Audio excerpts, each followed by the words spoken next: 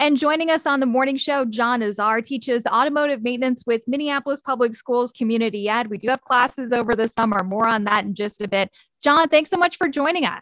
Sure, no problem. My pleasure. Buying even a used car is so expensive right now. Wanted to talk to you a little bit about how to keep your current car running longer. So a couple of questions that I have for you. Maybe we could start with some good driving habits to get into to keep the car you have in good shape. As far as taking care of your car, drive like, we used to call it like grandpa or grandma. Take it easy on the car. Do not accelerate. Sudden acceleration. High RPM for the engine is really not good. Try to drive, decently. But most important is oil change. Okay. If you really like your car, and there are two parts of the car that is the most expensive when it comes to repair, and you can take care of it really easy if you take care of the oil.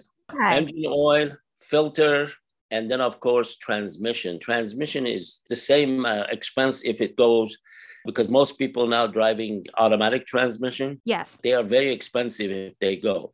So make sure that you change your engine oil regularly if you use a regular oil, not synthetic. So I would change it every 5,000 miles religiously. Okay. And if you use synthetic, you can go maybe 7,000. Although Mobil One says they can go 10,000, but I wouldn't push it. However, if you're like me, I always have cars that they are quite old. I would check the oil, not necessarily change it, but if you have a car that has oil leak or it's old, when car gets old, the engine starts burning a little bit of oil, which is fine. I mean, people get too nervous, doesn't matter.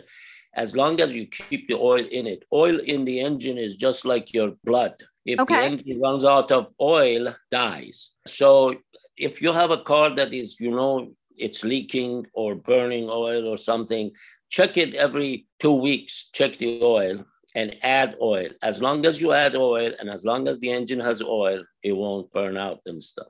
And the transmission, I would change it every 50, 40, 50,000. Now, one more thing. These days, people have cars that they have turbocharger. Car has a turbocharger on the engine. I would change the oil instead of every 5,000. I would change it every 3,000 because you're paying for that extra power with that turbocharge. Exactly. And because the engine runs really hard, so you want to take care of it.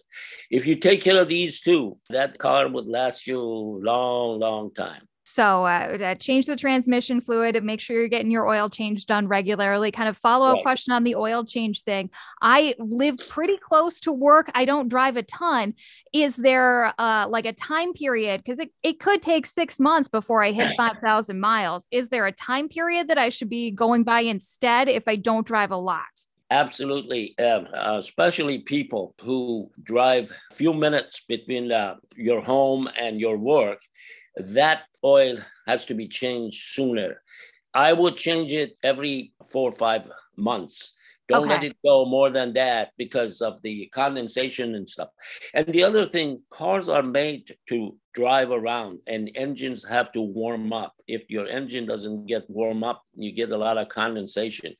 If you don't drive it during the week, on weekends at least, I take it to freeway and drive it so the engine warms up and get rid of all the condensation and stuff. So you've given us a homework assignment to cruise around and listen to the radio, John. I love it. Right. Actually, yes. Actually, Minneapolis, the Jazz 88 is one of the greatest stations. I have it on my...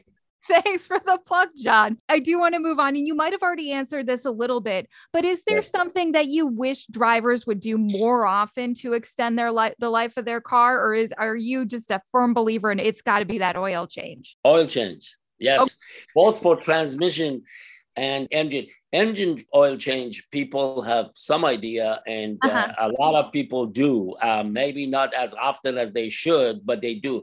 But transmission, especially these days, with a lot of cars that they say it's a sealed transmission, no transmission is sealed, even though the manufacturer wants you to think that it's sealed. It's not sealed. It's just not as accessible as before. But I still find a mechanic that I trust. Ask them to change that transmission fluid. It's not oil, it's a hydraulic fluid, but they call it transmission oil. Sure. That has to be changed if it is automatic. If it's not automatic, if it's manual, they last longer, they have a better life. And then on the flip side of that, are there repairs or maintenance that you think people are doing too often that you view as kind of a wasted time? Is there something we're paying too much attention to? Not necessarily that, but people get nervous when the check engine light comes on. Check engine light comes on, you don't have to run to a mechanic. You can figure it out yourself. And then very possible that you could, by watching internet,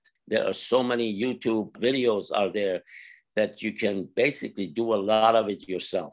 One of the things that you should take care of, besides oil, but not as often, is you're changing your spark plugs. Depending on what sort of spark plug you buy, spark plugs come from like $12, $15 a piece, all the way down to like $2 a piece. The more expensive a spark plug you buy, the longer they last.